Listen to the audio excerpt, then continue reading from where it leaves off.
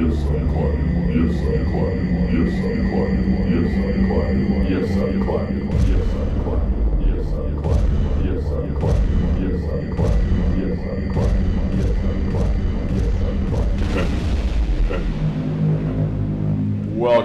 to another episode of the Climbing Henge Podcast. You must become the fox. In this case, the dead fox. We're going to get into just what that means on this podcast, but by the dead fox, of course, it's a metaphor. We really don't want you to become dead, of course. We want you to be very successful in your endeavors. That's what this podcast is all about. Let's just go through the story of why the fox becomes dead.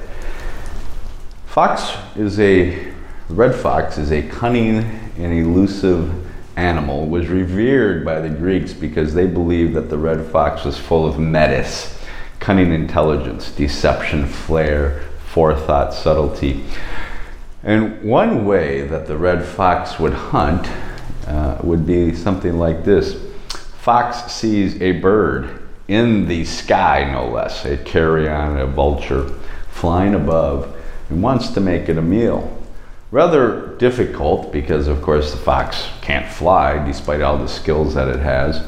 So, in its mind, it comes up with a cunning plan and says, if that vulture thinks I'm dead, because I know what vultures want. They want to eat a dead meal. But if it thinks I'm dead, I can get it to come down out of the sky and have a meal. So the red fox goes up on the hillside, he lays down, he slows his heart rate down, his breath. He's very patient and disciplined, along with his cunning intelligence. And he waits, and he waits, and sooner or later the vulture, looking down, thinks that fox has died. Once that vulture feels it's safe enough to approach the fox, he comes down, lands next to it, starts walking up to it like it's gonna take a peck out of it. Fox swoops its head around, grabs the vulture by the neck, kills it, and has a meal. And that's exactly what we want you to be able to learn, that skill of the red fox, and not to kill like that. It's a metaphor, of course, but to have that kind of subtlety, forethought, wisdom, flair, shadow, and nuance, cunning thinking to be successful in your endeavors. And what we're going to do on this episode of the podcast is we're just going to give a little bit of background on the fox's cunning intelligence, the metis, as it was called in ancient Greece, what that is. Then what we're going to do is go into the science of this, the physiological, the things that happen within the body of the female after a breakup. There's specific things that happen that make it very difficult to approach the target directly if you want her back. We're going to go through what those 3 reasons are. Then what we're going to do is walk through some of the innate behaviors of females and the feminine to understand why it is important to have these skills of the fox, to be indirect, to be shadow, nuance, subtlety, flair, to have a cunning mind. Then what we're going to do is just get into a few things about why there are some guys don't like to do this. They think it's quote unquote playing games.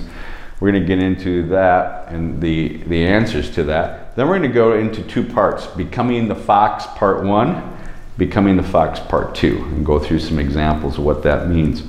So in ancient Greece, the Greeks, the Spartans, they revered the red fox, the octopus, a lot of animals, because they believed these animals were endowed with metis.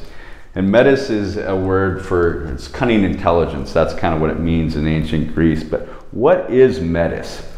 It's defined as a body of mental attitudes and intellectual thought that combines flair, wisdom, forethought, subtlety of mind, deception, resourcefulness, vigilance, and opportunism. And of course, that red fox, when he was playing dead, he had forethought, subtlety of mind. He surely was deceptive. He was resourceful. He was being vigilant and he was opportunistic to get his meal. And cunning intelligence metis, it's applied to situations that are shifting and transient, disconcerting, uncomfortable, ambiguous, kind of unknowns and confusing. Does that sound familiar? That certainly sounds like the feminine, doesn't it? Situations that don't lend themselves to precise measurement or rigorous logic for most people. And that's why we want to have these skills of metis, cunning intelligence. We want to apply it to situations that are like that, transient, shifting, ambiguous, shadow, and unknown.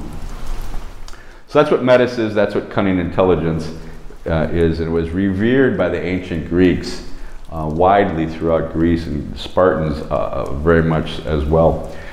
All right, so let's go into the scientific basis, why you want to have these skills, why it is so hard in many cases, especially after a breakup, to approach your partner directly to try to get them back by, I want to take them on a date, or I'm going to fight for you, I want us to be together. The reasons, the scientific reasons, physiological, the things that happen, that why you cannot do that, as well as the innate female feminine behaviors that make being indirect, like the red fox, so important. All right, so typically after a breakup, there's things that happen. I'm talking about a severe breakup, not, you've been dating for a few months, you had a little fight and you broke up and you sent her flowers. This is after a severe breakup. You've been dating a while, and things have been going downhill, and it's been over and over and over, and finally your partner says, I can't do this anymore. So there's a number of things that happen in that situation. Number one, we will typically have something what's called cognitive dissonance. That is a conflict between beliefs, ideals, and actions. And we have a podcast on this if you want to dig into it deeper. But basically it goes like this. Your partner says, I can't be with you, I want a divorce. And so if they're behaving, their actions are in conflict with that, say you ask them on a date and they go with you, it will activate their dissonance. And actually it activates a part of the brain associated with pain, so it's painful.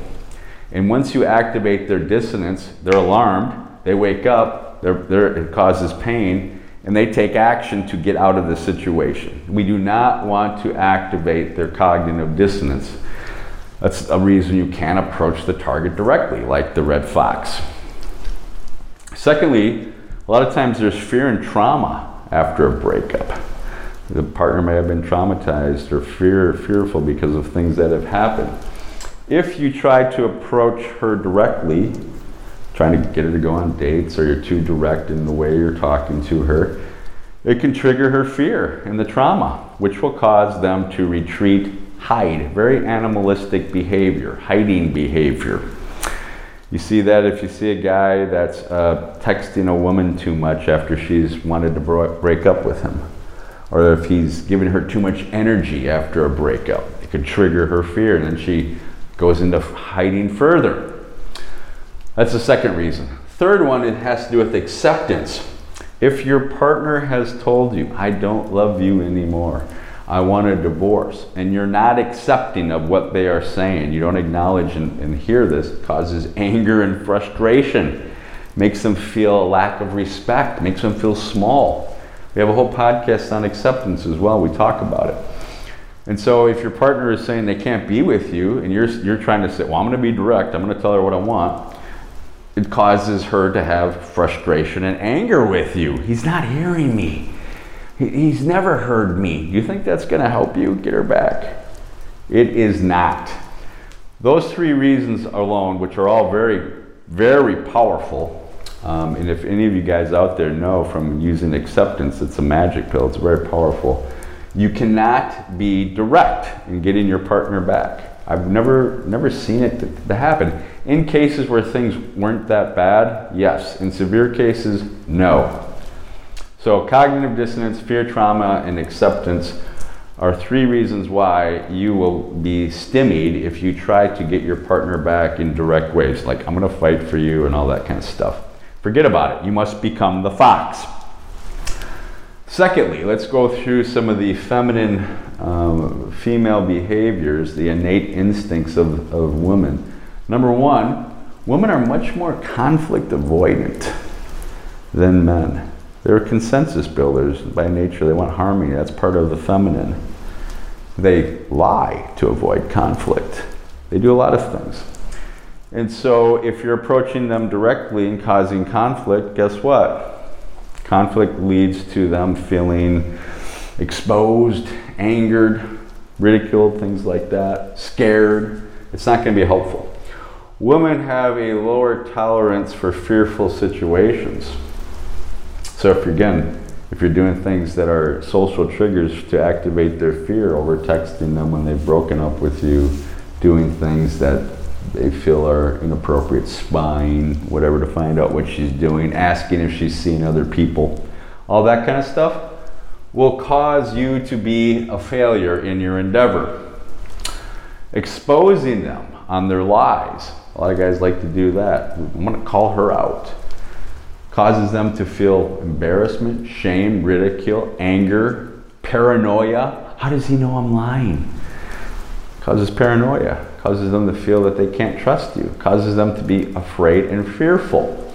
And then they go into hiding further. Hiding behavior, that is. Women they sense things more easily than men. Body language, body cues, things like that. So if they sense that your motivations are to get them back when they told you they don't want to, and they sense it through your energy, too much texting, too much of your presence, causes them to get defensive, to hide, to be reactive, aggressive. None of those things are going to help you get your partner back in terms of being direct with them, calling out their lies, activating their fears, engaging in conflict. Are all going to make things worse. Trust me, a lot of guys out there that have tried these things, if you've tried them, you know it will cause failure. Again, you must become the red fox, the dead red fox. All right, so let's just go into, some guys have an issue with this. I don't want to play games, and I just want to be direct and just tell her what I want. Well, we talked about the reasons that's not going to work. You can either accept it or not. Mating and flirting. And we talked about this on the flirting podcast. Flirting is vague, it's subtle, it's shadow, it's nuance, it's indirect, unsaid, said things. And it's designed that way by nature for a reason, so that females, if the situation starts to feel uncomfortable, they can more easily back out because things haven't been said directly. So you have to, if you want to master flirting, flirting is a game of nature. Mating is. We talked about that on with the wolf spiders on the Sexual Desire podcast. The successful wolf spider is very smart and cunning. He doesn't go in directly and say, I want you. He goes in very carefully and cautiously, confidently, with poise. Because remember, the female wolf spider, much bigger than the male, if he goes in too aggressively, he gets killed. The wolf spider that goes in and is fearful and runs from her gets killed. The wolf spider that goes in confidently, slowly, with poise, he's successful because the female approaches him carefully, and then when she gets close, he gives her a dead fly, which she eats, and then he copulates with her, and he successfully mates. Flirting and mating are all about the game. It's called the game of life in nature. The greatest generals, the most ruthless armies in history, use deception, flair, subtlety, all the things that the red fox does to be successful in war. The Greeks, the Trojan War, the Trojan horse is all about deception. The Trojans tried to direct frontal assault the walls of Troy for 10 years and were unsuccessful until Odysseus came up with the idea, and he said, you know what? The Trojans, they worship the horse. If we can think that we've left, we put our ships out to sea, and then we deliver them this magical large wooden horse, they'll bring it into the walls of Troy, and they'll think it's a gift from the gods, and we'll have guys, Greek soldiers in there. And that's just what happened. And then once they had the Trojan horse behind the walls at nighttime, the Greek soldiers snuck out, opened the doors. The rest is history. The Greeks Well, they decimated the Trojans. The Spartans, they revered cunning, intelligence, and menace. It was all built in all throughout the agoge, the academy. One of the things that the Spartans would do in the academy, the agoge, they would underfeed these poor Spartan boys to make them hungry. They did this on purpose. They wanted the boys to be hungry so that they would steal food. And this is never said directly, too. It was just part of, it was built into the academy. And then if the students went out and stole food, if they got caught, they would get lashed. If they were successful, if they were shadow and cunning, like the red fox, they would get food and not get lashed. The Spartans revered this cunning intelligence, and so should you. All right, let's get into becoming the fox part 1. We must become dead. And we're going to deal with the 3 things we talked about here after a breakup: cognitive dissonance, fear, trauma, and acceptance. The first thing that we want to do is eliminate language that says you want them back. I'm going to fight for you, but we should go on a date. We should go on a trip somewhere and see if we can re-spark some things. All those things, of course, are going to activate her anger and frustration because you're not accepting what I'm saying. So eliminate those words. Secondly, we must demonstrate acceptance through our language and our behavior. My language says, hey, I know what, I hear what you're saying. I appreciate and respect it. And the fact that you can tell me these things makes you a very special woman. I will be supportive of your decision. I love you, and I would want us to be together, but I respect you and support you because I do love you. So I'm accepting of her. That makes her feel good. And he's finally listening to me. He's finally hearing me after all these years. It creates a positive emotion in her towards you, part of the process of reunion and getting her back. The second part of acceptance comes through your behaviors. You must behave in a way that demonstrates to her you have accepted it is over. That means your energy for her must be balanced with hers. You can't be texting her a lot more than she's texting you. Has to be balanced, and the energy has to be balanced. You can't want to be in her presence all the time. She'll feel like he hasn't really accepted things. So you must be very aware of the energy that you're giving her. If your energy is 3 times what she's giving you, guess what? She's going to feel that you haven't really accepted things. So you must monitor, engage the energy you give her via text, via phone, via in-person conversations. Your body language when you're around her has to all demonstrate that you accept how she feels, but at the same time, you're free and loving towards her. Free and loving is a component of all these things. Secondly, we don't want to activate cognitive dissonance. We want to make things very kind of informal-like. If we're hanging out and doing things together, we're just hanging out and doing things together. I had this example, it's on the Cognitive Dissonance podcast, where a guy and a girl were hanging out, and every time before they would hang out, she would say, "We're just friends, right?" So she's checking. And he said, "Yeah, sure." Didn't activate her dissonance. They ended up reuniting. So you want to make things very informal. Don't call things dates. Don't make things date-like. Just hang out and rebuild that way. Again, being free and loving in the process. Next, third, we don't want to activate the fear and trauma. If there's specific things that were done in the relationship that might activate her fear and trauma, you have to stay away from them. Specific words, language, behaviors. Again, make things informal. All throughout this behavior, I am a free and loving person. Free means I'm independent. I don't need her, but she compliments me, and I compliment her. I'm not manipulated or controlled. She can see and feel that. At the same time, I'm accepting of how she feels. I respect her, acknowledge her, support her in her decisions. All those things make her what? Make her feel emotionally better about me. He accepts me. He supports me. He respects me. Those drive positive emotional feelings within your partner. free and loving all throughout these things while I'm demonstrating acceptance, not activating her dissonance, not activating fear, trauma, making sure my energy is equal and not giving her excess energy helps to demonstrate that I am dead. The dead red fox. Not really dead, it's plain dead as part of my approach to reunion and getting her back. Everybody we've worked with that has been successful on these journeys has done that approach. People that try to be direct or say, I'm gonna be direct, I'm not playing these games, they lose. So you can just either accept that or not.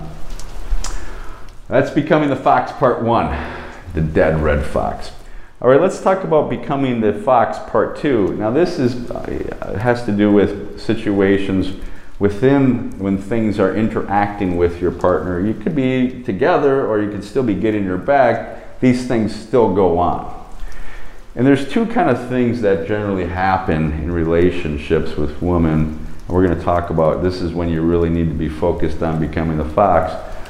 Well, women lie. Well, so do guys, but women lie. And one of the reasons they lie is to avoid conflict. They also lie because they don't want to hurt you. So they might create an excuse. If you were going to hang out and she changed her mind, she says, well, I have to work late. And she didn't really have to work late.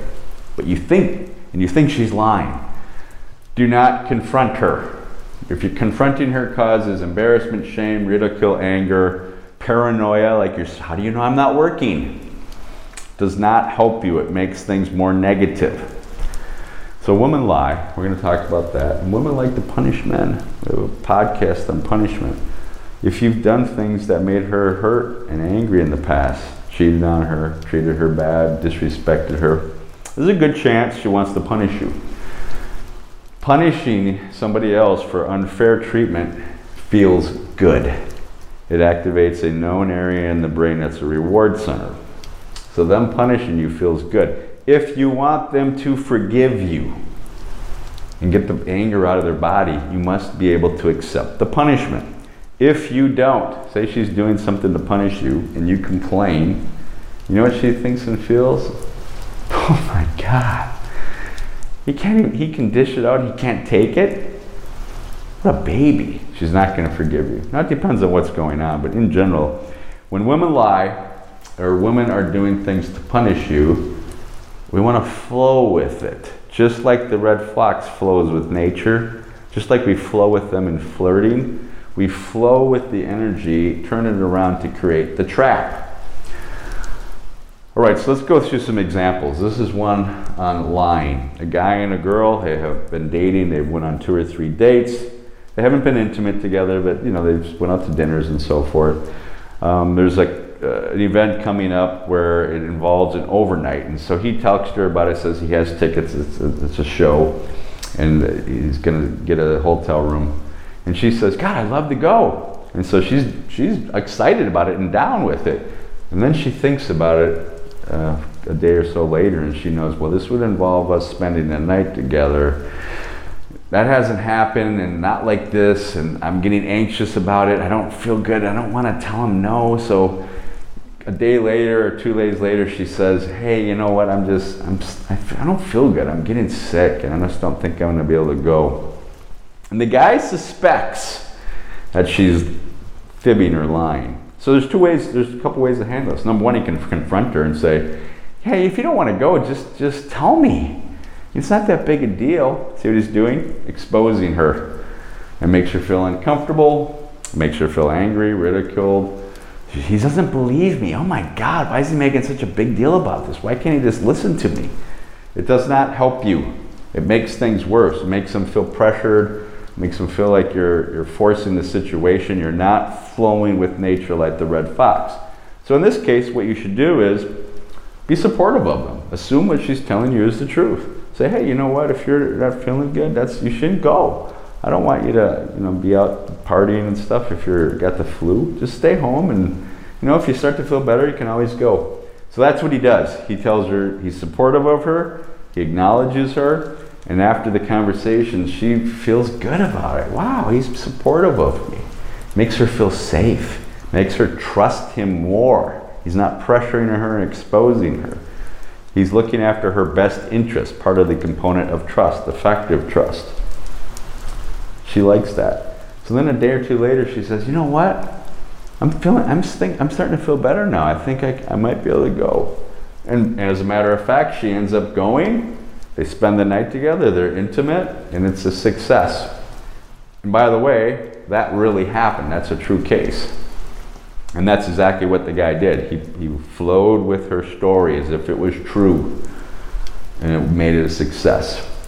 In general, if they flow with their stories, whatever they may be, unless, and the caveat is, unless it's something that would lead to somebody being hurt or somebody's health being impacted, kids or something like that, then you have to take a different course of action. Most of the time it's not.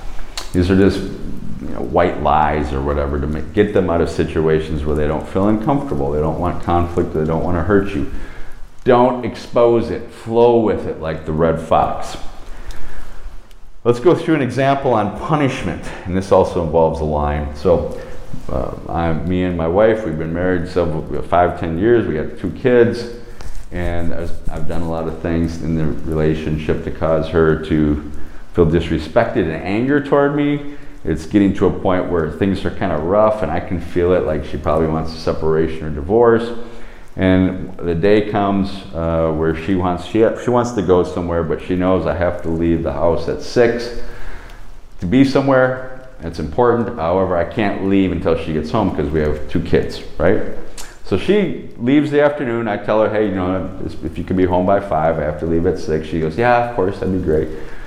So the afternoon's going by, I haven't heard from her or anything, and it's getting close to 5, and I haven't heard anything from her, and I say, hey, I text her, where are you? I don't get a response from her, and then I get a response 30 minutes later. Now it's 5:15, and she's supposed to be home at 5, and she says, hey, I'm sorry, and the whole situation sounds kind of sketchy, right? She says, I'm sorry, traffic's really bad, and I'm kind of thinking that she's doing this on purpose, just because the whole situation is sketchy. She hasn't been communicating. She's in and out. And so again, I can handle it one of 2 ways. I could say, hey, I have to leave at 6. What's going on here? Like, why are you doing this to me? And then she's just going to become indignant and say, oh my God, traffic is bad. Why are you acting like this? I'll be home as fast as I can. And it's going to cause her to be irate, anger, and indignant with me, of course. We know she's playing a game to punish me. And so in this case, if I complain, she's still going to be late. It really doesn't matter. I'm still going to be late. She's going to be late. If I complain, it causes her to be anger, causes her to become indignant, causes her to think, well, he doesn't really care about me anyways. All he cares about is being on time to his event. So in this case, I go along with her story again. I flow with her story as if it's true. Because I don't really know anyways that it's not, to accuse her of that. And so instead of accusing her and getting in her face, I say, hey, you know what? Don't rush. It's okay. I can be late to this event. The most important thing is your safety. And then she hears that. And she says, whoa, I'm punishing him and he's looking out for my safety and my best interest. Part of effective trust again. And it makes her feel kind of bad about what she's doing. And it makes her feel better about me because I was looking out for her safety and her health first rather than me and my own selfish needs and being late. I've reversed the trap back on her. And it helps me to rebuild the relationship. So we can see in these examples of lies and punishment, in general, the default move is to flow with their story. Trying to check up on their story and call them out, find out if they're lying, causes anger, pain, paranoia that he's spying on me. All bad things, all negative emotions, and reinforces the fact that she's punishing me in the first place, right? So, in general, we go with the story and we flow and we become the red fox. Again, through cunning intelligence, just like the red fox does, we reverse the trap back on them, and we increase their positive emotions and what they're feeling for us. That's what becoming the red fox is all about in part 1 and part 2. Certainly there's more levels to this and understanding, but that's how it works. So we must become the red fox. And in this case, to become the red fox and successful in reuniting or rebuilding your relationship with your partner, it is an essential part of being successful. Just like being a captain of the ship, we must also be resourceful, have flair, wisdom, forethought, subtlety, vagueness, and shadow, and become the red fox. Thank you for once again for listening to this episode of the Climbing Henge Podcast.